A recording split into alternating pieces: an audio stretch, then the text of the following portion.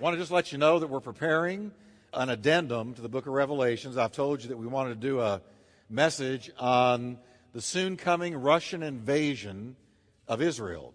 This is going to be an addendum to the Revelation series. This is not in Revelations. Revelations deals with Armageddon. But Ezekiel 38:39 precedes Revelations, precedes the Great Tribulation. And it is at the door. I mean, it is here. All the nations involved in Ezekiel's prophecy are lined up, and I personally believe the church will see this one. So we're preparing for it, and as soon as we're done with Revelations, we're just going to keep going for a couple of weeks and look at the soon coming northern Russian invasion of Israel with all of the Islamic nations involved. We'll name them. Ezekiel names them, and it'll blow your mind how accurate he was and is. So that's coming up. After tonight, we have 2 more Revelations, and we're done. Isn't that amazing? And you've got a book in your hand. And you know that there are 2 other churches that I know of right now that have started this very series. They've gotten the notes, and they're starting. They started last week, and they're doing the very same thing. So God's people are learning about this. Amen? So tonight we're going to look at some powerful stuff, a little bit on the millennial reign of Christ, and the most sobering scene in my mind in the whole book of Revelations, the great white throne judgment. And so Satan's ultimate doom, the final judgment of men. How many of you want to see the devil thrown into hell? I said, how many of you want to see the devil thrown into hell? Well, we're going to see it tonight. Now, last time we saw the incredible marriage supper of the Lamb, and you were there, I was there. Isn't it a blessing to see that? And the mighty appearance of Jesus Christ to bring an end to the war of Armageddon, the worst war in the history of the world. It will be the mother of all wars. Jesus Christ will stop that war. If he didn't stop it, no flesh would be saved. Now, it is at this time, Jesus will judge the nations. Now, Jesus said in Matthew 25:31 through 46, when he finally arrives, here we go, it's a quote, when he finally arrives, blazing in beauty and all his angels with him, this is the Lord talking about himself, the Son of Man will take his place on his glorious throne. Then all of the nations will be arranged before him. All of Europe, all of the Islamic nations, all the nations of the world, all the communist nations, Russia, China, all of them will be gathered before Christ. Not Muhammad, not Buddha, not Confucius, not Zoroaster, Christ. They'll be gathered before him. And he will sort the people out, much as a shepherd sorts out sheep and goats. And Jesus said he will be putting the sheep to his right and goats to his left. Then the king will say to those on his right, enter, you who are blessed by my Father. Take what's coming to you in this kingdom. It's been ready for you since when, everybody? Since the world's foundation. And here's why. Now listen carefully what Jesus says. Now he's not, before I read this, he's not saying that you were saved by works. He is saying that your salvation caused you to be involved in, or they were indicative of, the fact that you were saved. And here's what God's people, true believers, do. I was hungry, and you fed me. I was thirsty, and you gave me a drink. I was homeless, and you gave me a room. I was shivering, and you gave me clothes. I was sick, and you stopped to visit. I was in prison, and you came to me. You know, our ladies just began a prison ministry, and it's been so encouraging to see all the sisters in the Lord that have gone there to be taught how to go into that prison and minister. And I got a feeling it's going to be an incredible ladies' ministry to the prisons. You know what? Jesus walks in there with you. I was in prison, and you came to me. Then those sheep are going to say, Master, what are you talking about? When did we ever see you hungry and feed you, or thirsty and give you a drink? And when did we see you a stranger and welcome you, or naked and clothed you? And when in the world did we ever see you sick or in prison and come to you? Then he said something that is absolutely true. I'm telling you the solemn truth. Whenever you did one of these things to someone overlooked or ignored, That was me. You did it to me. So, powerful passage. Then he turns to the goats on his left. And he says, get out, worthless goats. You're good for nothing, but, whoa. What did he say? Can y'all read it with me? Say it out loud. Where? Fires of hell. Now, what are these people doing going around saying there's no hell? If there's not a hell, then throw your Bible away. It's all wrong. Because Jesus said, you're good for nothing but the fires of hell. And why? Because I was hungry and you gave me no meal, thirsty you gave me no drink, homeless you gave me no bed, shivering you gave me no clothes, sick and in prison, and you never visited. It was all about you. Then those goats are going to say, Master, what are you talking about? Notice they call him Master, but their life did not show the fruit of having known him. When did we ever see a hungry, thirsty, homeless, shivering, sick, or in prison, and we didn't help you? He'll answer the same thing to them. I'm telling you the solemn truth. Whenever you fail to do one of these things to someone who's being overlooked or ignored, that was me. You failed to do it to me. That's why when our church, and I'm bragging on Jesus in you here, not our church, not puffed up about it, but when we sent $20,000 to Haiti, we sent it to those that didn't have clothes, didn't have food, didn't have a bed, didn't have a home. Many of those children didn't have parents, lost them to AIDS. And you know what? We did it to him. So he said, you failed, you goats, to do it to me. Then those goats will be herded to their eternal doom, but the sheep to their eternal reward. Don't let anybody tell you ever that there is not a judgment, and we're about to see tonight that there is a most somber judgment, and there is not an eternity, and there's not a price to pay for rejecting Christ. There is the greatest price, the most severe price to pay. Eternal doom, Jesus said it. It makes me shudder to even read those words, but it's there. As Christ returns and the tribulation closes, several things take place as revealed in chapter 20 of Revelation. So we're going to chapter 20 now, and let's look at what happens after Jesus has returned. He has stopped that horrible war, and let's see what chapter 20 says. Here they are. Here's, I think, 7 things that are going to happen in this chapter. Satan is bound in the abyss. Say amen. Amen. Then there is the first resurrection. I'm going to tell you what that means. Then the millennium is mentioned 6 times. And then the fourth thing, Satan is loose for a brief season. I'm going to tell you what that's about. The last and the final rebellion. Then we're going to see Satan consigned to the lake of fire forever. Then the second resurrection and the second death.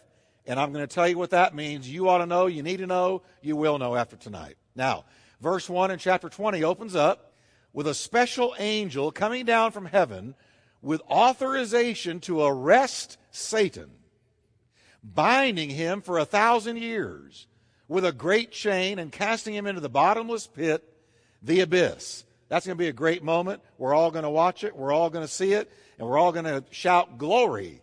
Let's just try it now. You ready? 1, 2, 3. Glory. That sorry devil is going to be cast into the abyss. All right. Look at Revelations 21 through 3. I saw an angel descending out of heaven. He carried the key to the abyss and a chain, a huge chain. He grabbed the dragon, that old snake, the very devil, Satan himself, chained him up for 1,000 years, dumped him into the abyss, slammed it shut, and sealed it tight. No more trouble out of him. This is the Message Bible, but I thought this put it best. No more trouble out of him, deceiving the nations until the 1,000 years are up, and after that, he has to be let loose briefly. Can you imagine a world with no devil? Can you imagine a life with no devil? Can you imagine waking up and there's no devil to tempt you, condemn you, make you feel guilty, put sickness, put disease, none of that. He's bound up, sealed tight.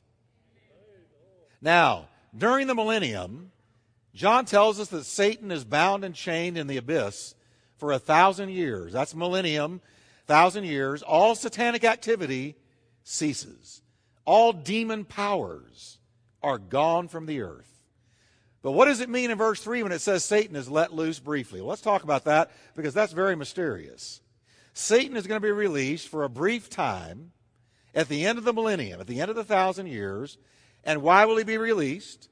To test and to tempt the descendants of the survivors of the tribulation, to see whether their allegiance during the millennium is merely an outward submission to Christ's supreme rule or a heartfelt dedication to the Savior King. Now keep that in mind. I'm going to go into it a little bit more later tonight. But that's why he's released for a brief season.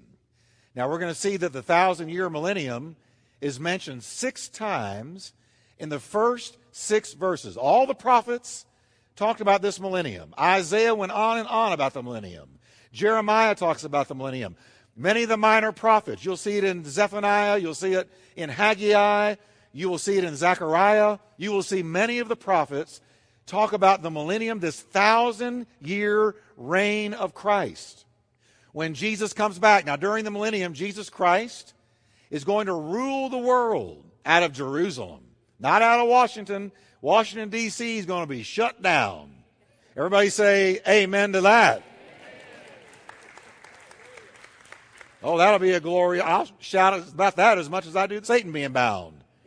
Hallelujah. Glory to God. I'm about to have a benefit right now just thinking about it. Now, when they go on summer recess, I just wish they'd stay. Stay home. Stay at the house. Anyway, here we go. Now, he'll rule the world out of Jerusalem. And John says that the resurrected and the raptured saints of this age, that's you, and the Old Testament saints, that's Abraham, Isaac, and Jacob, and all the prophets, you name it, all the Old Testament saints will rule with the Savior. Do you know you're going to rule with the Savior? Have you ever realized that? Heaven is not going to be you flying around with wings, going from cloud to cloud forever, playing a harp. That's not what it's going to be. No, Jesus is going to set up his government in Jerusalem and rule the world for 1,000 years. So what are we going to do? I don't know for sure, but I know that if I'm serving Jesus, it's going to be good. Look at verse 4. I saw thrones. Those put in charge of judgment sat on the thrones. I also saw the souls of those, what? Beheaded, because of their witness to Jesus and the Word of God, who refused to worship either the beast or his image, and refused to take his mark on their forehead or their hand. They, those martyrs, lived and reigned with Christ for 1,000 years. So don't take that mark.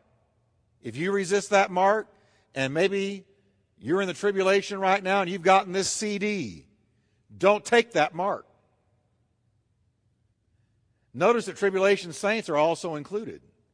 Those who were beheaded for their witness and those who had refused to worship Antichrist or receive his mark. Now, does it occur to you that beheading is how radical Islam kills people? Isn't it interesting? Of all the ways man has devised to kill each other since John wrote this prophecy, that he would be specific enough to say not just they were killed, but they were beheaded. Let me share something with you. On July 26th, just a few weeks ago, a couple of weeks ago, 12 Christians were killed, including 3 pastors in northern Nigeria, after members of the Islamic extremist group Boko Haram launched attacks on police and government bases, according to contacts at VOM Canada. Churches were set ablaze, and several people were abducted, including Christians. Many believers were threatened with death if they refused to convert to Islam. Now look at what happened. According to media reports, assailants beheaded 3 pastors, 3 church leaders. The assailants were reportedly acting on the instruction of the extremist group's leader, Mohammed Yusuf, who was later killed by authorities. Interesting. Those men beheaded for their faith, that's who John's talking about. And I want you to understand, church, and this is not to, listen, we don't have a spirit of fear, but of power, love, and a sound mind. But radical Islam is spreading across the globe. I personally believe radical Islam will probably be the primary persecutor of many of the Christians in this world and will play a large part in the persecutions that take place in the tribulation. John, by the Holy Ghost, did not waste words. He said they were beheaded, and it's happening right now. Churches are being burned to the ground. Your brothers, your sisters, pastors are being arrested, are being threatened, and are being beheaded for their faith in Christ. Right now. So we need to pray for our brethren who are in the world. And we need to pray that God mightily anoints His church. Because we've got to answer this kind of demonic spirit with the anointing that breaks the yoke. The anointing that breaks the yoke. Interestingly, the militants attempted to force the pastors to convert to Islam, but they refused to abandon their faith. They were then beheaded by guards who shouted, "Allah Akbar," and fired several gunshots into the air in celebration. I pulled this story today and put it up on this teaching because I knew I was teaching on it tonight, and then I run across this story today. So there it is, Allah Akbar, and beheaded them. John goes on to tell us something else about this time period. Revelations 20 verse 5 says this is the first resurrection. The rest of the dead did not come back to life until the 1,000 years had ended. So the rapture is the first resurrection. The phrase, the first resurrection, is referring to those who are resurrected to enjoy the millennial reign of Christ. Only saved people, catch that, only the redeemed are involved in the first resurrection. Elijah will be there, Elisha will be there. Abraham, Isaac, and Jacob will be there. Isaiah, Jeremiah, Ezekiel, Daniel will be there. Haggai, Zephaniah, Zechariah, Malachi, they'll all be there. David, the psalmist, will be there. Solomon will be there. They'll all be there. Who are you going to say hi to first? Huh? Moses. I'm going straight to Adam. Thanks a lot, dude. Kick him in the shins a little bit. I don't know. All right. Now, notice again that this first resurrection, I like that picture. Isn't that nice? That's neat. Woohoo! Now, but actually you won't be able to see anybody. It says in a moment, the twinkling of an eye, at the sound of the last trump. The Greek word is atomos, from which we get atom. It means a moment of time, too fast to split or divide. You'll be walking along and boom, you'll be looking right at Jesus. It's not going to be any floating up. It won't be any floating up there. Hey! No, it'll be boom, and you're looking at Jesus. But it will be enjoyed by three classes of people. The Old Testament saints, those raptured up from the earth, you, and the tribulation saints, those who are beheaded, who are martyred for their faith during the Great Tribulation. Then John says in verse 6, "Blessed and holy are those who share in the first resurrection." Amen. For them, the second death, and I'm going to talk about that, the second death holds no power. But those who enjoy the first resurrection will be priests of God and of Christ and will reign with Him 1,000 years. That's good news. That's good news. Now, when John says that the second death holds no power for them, here's what he's talking about. He is talking about the resurrection from the dead of every person who ever lived throughout history who never repented. You know why it's called the second death? Because they're going to die twice. That's why it's called the second death. Every person throughout history who never repented will be resurrected. Here's what folks don't understand. Every single human being that ever lived is going to be resurrected. Not just Christians raptured to be with Christ and those that have died in Christ raptured out of the grave. But every person who ever lived is going to be resurrected. Either in the first resurrection to glory or the second resurrection to the great white throne judgment. But you will leave the grave. You will be brought up before God. Every person will be resurrected. In other words, only the lost are involved in the second death. And the Bible couldn't be any more clear about this. This is why we preach that Jesus Christ is the way to salvation. You need to be covered in the blood of the Lamb. You've got to resist with all of your might this politically correct foolishness that says there's many ways to God. There's not. That is garbage. That is compromise. That is forsaking the Scripture. The Bible is so clear here that there's going to be a second resurrection. Those that never repented, those that resisted the call of God for salvation, will be brought up before Him. We're going to look at that in a moment. It'll be a second death for them because it'll be a resurrection to damnation. In essence, dying twice. They will be raised up from the dead to face God at the great white throne judgment. We're going to look more at this at verse 11. To me, it's the most sobering part in the whole book of Revelation. Take all the judgments, vile judgments, sealed judgments, bold judgments, take them all. They're not as bad as this great white throne judgment. But the millennium that the raptured saints and the Old Testament saints and the martyred tribulation saints are going to enjoy is what the prophets had looked for and longed for and predicted. Okay? It is what was on Jesus' mind when He taught us to pray in Matthew 6:10. Thy kingdom come. Can you read it with me, everybody? Thy kingdom come. Thy will be done on earth as it is in heaven. In the millennium, that's going to be answered. That's why He taught us to pray that way. And when He said the meek shall inherit the earth, He meant it. You're going to inherit it with Him.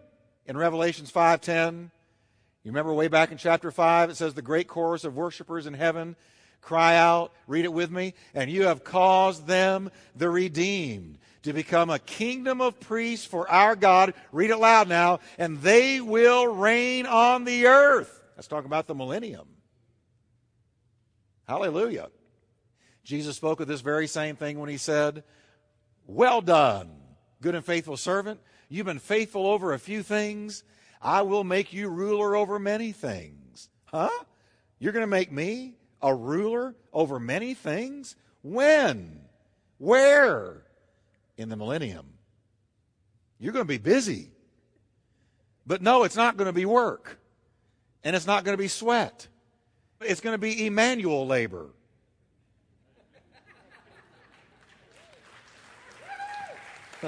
Amen. Now watch. In Luke's gospel, Jesus is quoted as saying, well done, good servant, because you were faithful in a very little, have authority over what? 10 cities. So, do you get right here that the way you live on earth unto God is rewarded in the hereafter with authority and with blessing and with responsibility and with crowns? Do you see that?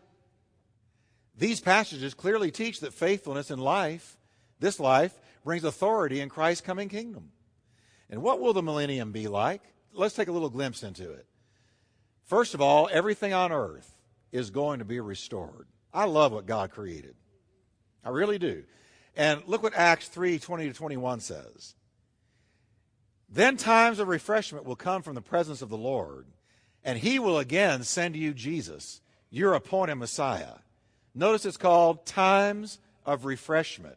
Then he goes on. He must remain in heaven until the time for the what, everyone? Final restoration of all things, as God promised long ago through Isaiah, Jeremiah, and all the prophets, through His holy prophets. So there's going to be a restoration of all things in the millennium. Predatory, carnivorous animals will become vegetarians again. Look at that picture. Isn't that beautiful? And look, Isaiah said this. Look at Isaiah chapter 11, verse 6, talking about the millennium. Isaiah talked about it a whole bunch. In that day, the wolf and the lamb will live together. The leopard will lie down with the baby goat. The leopard will lie down with a baby goat. Today, a baby goat to a leopard is a happy meal. But he will lie down with the goat. Hallelujah. The calf and the yearling will be safe next to a lion, and a little child will lead them along. So all aggression and carnivorous activity and ferocity, creature to creature, will end. The glory of Eden will be restored. Isaiah 11:10. In that day, the heir to David's throne will be a banner of salvation to all the world. That's talking about Jesus.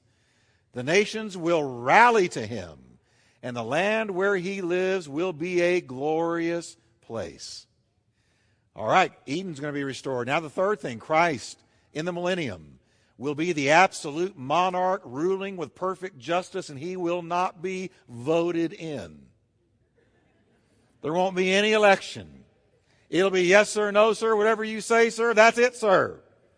He will not be elected. He will be a kingly, royal monarch. Isaiah again, chapter 11. He will give justice to the poor and make fair decisions for the exploited. The earth will shake at the force of his word, and one breath from his mouth will destroy the wicked. He will rule with a scepter of righteousness. There will be no crime. It won't be able to happen because Jesus, the King of kings and Lord of lords and mighty monarch, will rule the earth from Jerusalem. Glory to God. Now here's another thing about the millennium. Israel will be the preeminent nation on the planet and will bless all the Gentile nations. This is so powerful. What did God say to Abraham? In Genesis 12, which is the beginning of the Abrahamic covenant, he says, I will make you into a great nation. I will bless you and make you famous, and you will be a blessing to others. I will bless those who bless you. I will curse those who treat you with contempt. And notice what he said now. All the families on earth will be blessed through you, Abraham. Now, how did that happen? It happened by the coming of Messiah, Jesus Christ, through the lineage of Abraham. But it hasn't been totally fulfilled yet. It will be totally fulfilled in the millennium. But there it is. That's why, folks, never curse Israel. Never curse the Jewish people. Say, well, I don't always like them. So, they don't always like you. Listen, the reason you bless them is because God has said, I will bless those who bless you, curse those who curse you. Listen, the nations that are breathing down the neck of Israel right now, the Islamic nations, the Arabic nations, are going to be so ferociously judged by the living God. It's so clear. You're going to see it. We've already seen it in Revelations. We're going to see it in Ezekiel 38, 39. God is going to bring about the final jihad. God is going to bring about the final jihad. It'll be over. You can't curse his people and get away with it. Right now, there is a fresh wave of anti-Semitism moving through America, through Europe, and through the rest of the world. Never pick up on it. Yesterday morning, we had early morning prayer. It was great. About 30 folks came out. We turned this way, and we blessed Jerusalem. Because that's east. We blessed Israel and blessed Jerusalem. It said, pray for the peace of Jerusalem. That's free. That might save you some trouble, just hearing that. If somebody around you runs the Jews down or Israel, say, man, all I know is God's blessed them. I can't go there with you. I'm not going into that conversation. Now, while glorified saints neither marry nor are given in marriage, the survivors of the Great Tribulation will do both, and they will repopulate the world. Bet you didn't know that. They will live indefinitely in ideal environmental conditions, in natural but super healthy bodies. No more curves, health clubs, no more lane powers, no more working out with weights, no more vitamins, no more diets. I'm going to say it again, no more diets. I'm going to say it again, no more diets. Because you'll have super healthy bodies. Look what Isaiah said about this in Isaiah 65, verse 20. Never again will there be in it, he's talking about the millennium, an infant who lives but a few days, or an old man who does not live out his years. But he who dies at 100 will be thought a mere youth. He who fails to reach 100 will be considered accursed. You're going to live a long, long time in the millennium. Those that are born in the millennium live a long time. It kind of takes you back to when the early human beings recorded in Genesis lived to 800, 900, Methuselah, people like that. Man, when you were 200, you were starting to date. When you were 300, you got married. When you were 400, you took your kids off to kindergarten. Glory to God. It's sort of a throwback to that. Now watch this. A vast number of descendants of the saved survivors of the tribulation will only have an outward allegiance without saving faith in him. This is why, as mentioned earlier, Satan is loosed out of his prison at the end of the 1,000-year millennium. He will amass a huge army, and he will assault the capital of the world, the earthly Jerusalem. Revelations 20. I know this is mysterious, but here it is in these verses. Let's look at it. John says in verses 7 and 9, when the 1,000 years are over, Satan will be released from his prison and will go out to deceive the nations in the four corners of the earth, Gog and Magog, to gather them for battle. In number, they are like the sand on the seashore. They marched across the breadth of the earth and surrounded the camp of God's people, the city he loves. These attackers are consumed by the fire of God. It says in verse 9, but fire came down from heaven and devoured them. Now, if I'm God, I don't do that. But guess what? I'm not God. And you're not either. Why God allows this to happen is wrapped up in the mystery of God's ways. A long time ago, I came to the realization, I'm not going to understand everything about God. Do you know that it says his ways are past finding out? His ways are higher than your ways. His thoughts are higher than your thoughts. And the older you get, the more you realize you know a little bit about a few things, and that's where it stops. We have a revelation in the Bible that God has given to us about him, his character, his ways, and the end of time. This is something you just look at it and you go, okay, that's going to happen at the end of the millennium. And I leave it there because look what comes next.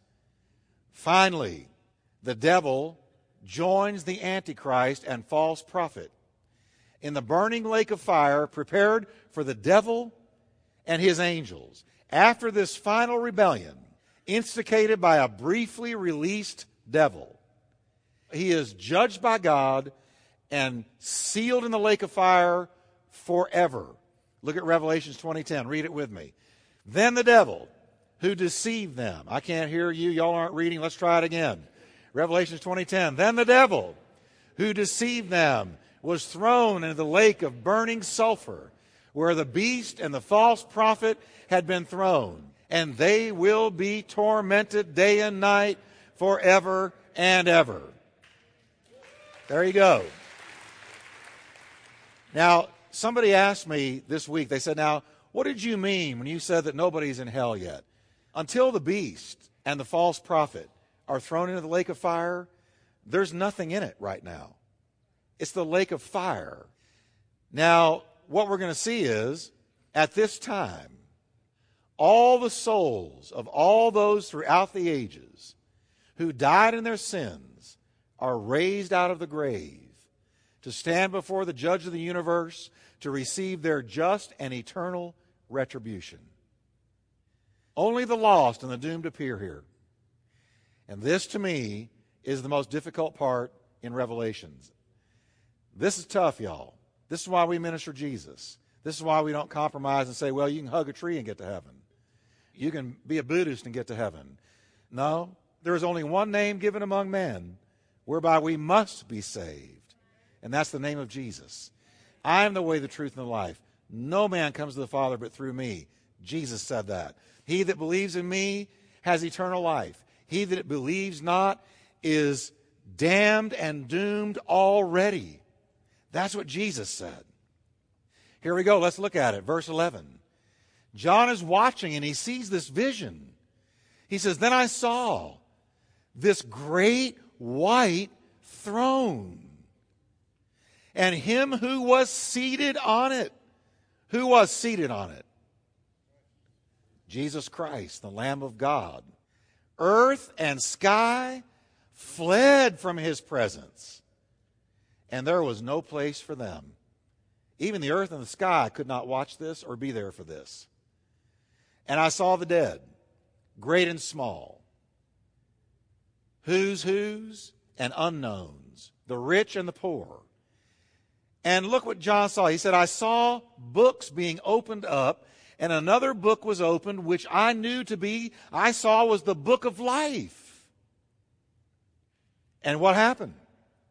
Well, our name, your name, when you said, Jesus, come into my heart, something happened in heaven. Your name was written in a book, and it's called the book of life. And let me tell you something. You can be a billionaire on this earth, but if your name is not written in that book of life, you have failed.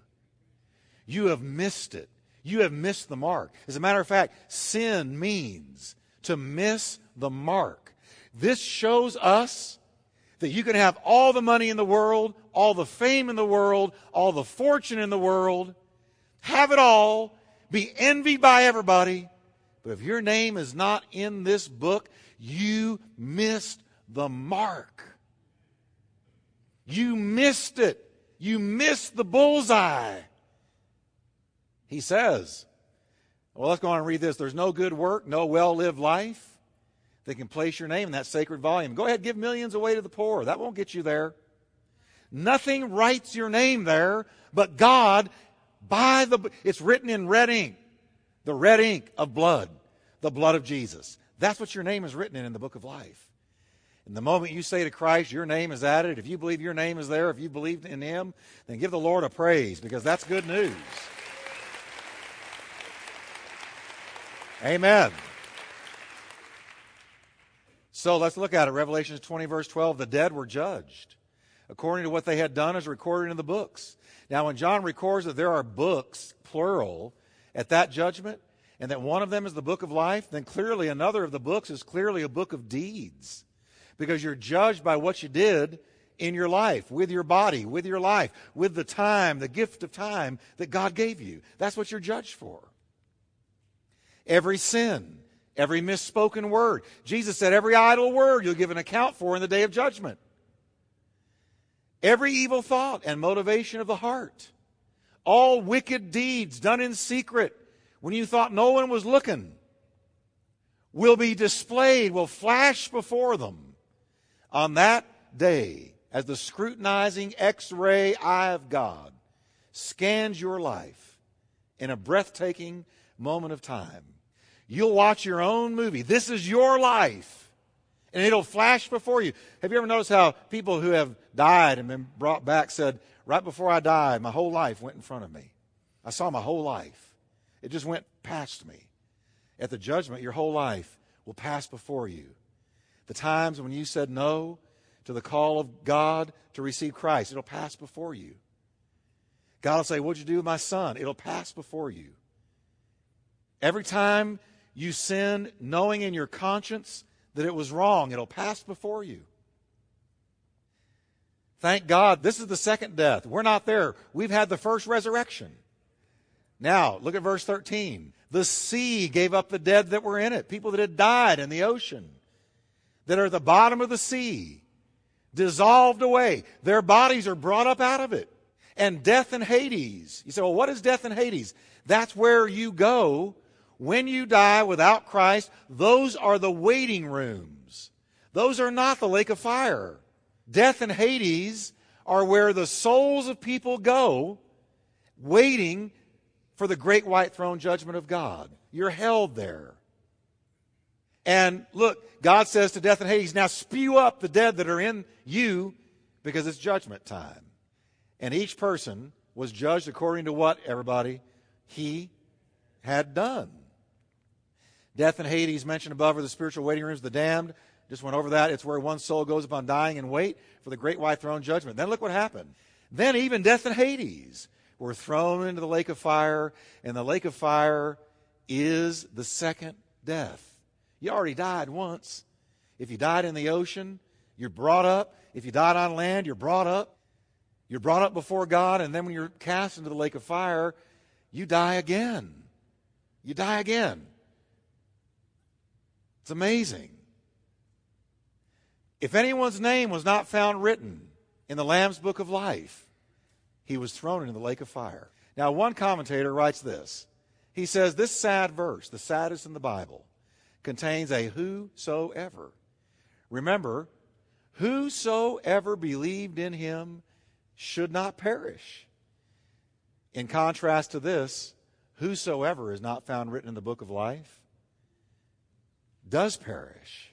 Whosoever. You're a whosoever. I'm a whosoever. What have you done with Jesus? And those of you watching this DVD video, what have you done with Jesus? What have you done with Jesus? Listening by radio, what have you done with Jesus? You're a whosoever. Where do you stand tonight? And has God written your name in the Lamb's Book of Life? Can we stand together and pray? Now, I know this is sobering and somber. Next week, we're going to walk down the roads of heaven, walk through the gates, look at the dimensions of heaven, and we're going to hear from my pastor, my all-time favorite pastor, who had a lot to do with inspiring me into the pulpit. He's with the Lord now, but I've got an audio of his testimony of when he died and went to heaven and was brought back by his heart being shocked by the doctors, and you're going to hear him tell you what he saw and how it lines up with Revelations. Don't miss it. It's powerful. But let's bow for a moment. Now, Lord, we just thank you for this word. It's very sobering, Lord, and we see that there will be a judgment. And we ask you, Lord, to touch everyone in this room, touch every radio listener, every viewer of this video. Reach into that living room. Reach into that office. Reach into that jail cell. Lord, reach into that automobile. And Lord, help us to receive the grace of God through Jesus Christ while the grace is offered. We ask you, Lord God, to win woo many people to Jesus as they hear this sobering testimony of God about the coming judgment. And if you're here today, you say, Pastor Jeff, I'm not sure if my heart is where it ought to be with Jesus, but I'd sure like to leave tonight knowing that I'm right with him and my name is written in the Lamb's Book of Life. I'm going to ask you right where you are, would you let me pray for you? I want to be sure before we dismiss that nobody has been turned away who would like to come to him and make peace with God. And if that's you tonight, would you just slip your hand up right where you are? Say, Pastor Jeff, I want to be sure. I want to be certain that I'm right with God. Just slip it up, and I'm going to see you, and we're going to pray. Anyone here tonight? Yes. Anyone else? Yes, ma'am. God bless you. I see you. Anyone else? We're going to pray the prayer of faith in Jesus' name. As soon as we dismiss, I'm going to ask those of you that raise your hand, I want you to come right up here. I'm going to be standing right here, and I want you to let me pray with you. We're going to do it that way tonight. Can we do that? All right, let's give the Lord a hand for grace and for his word.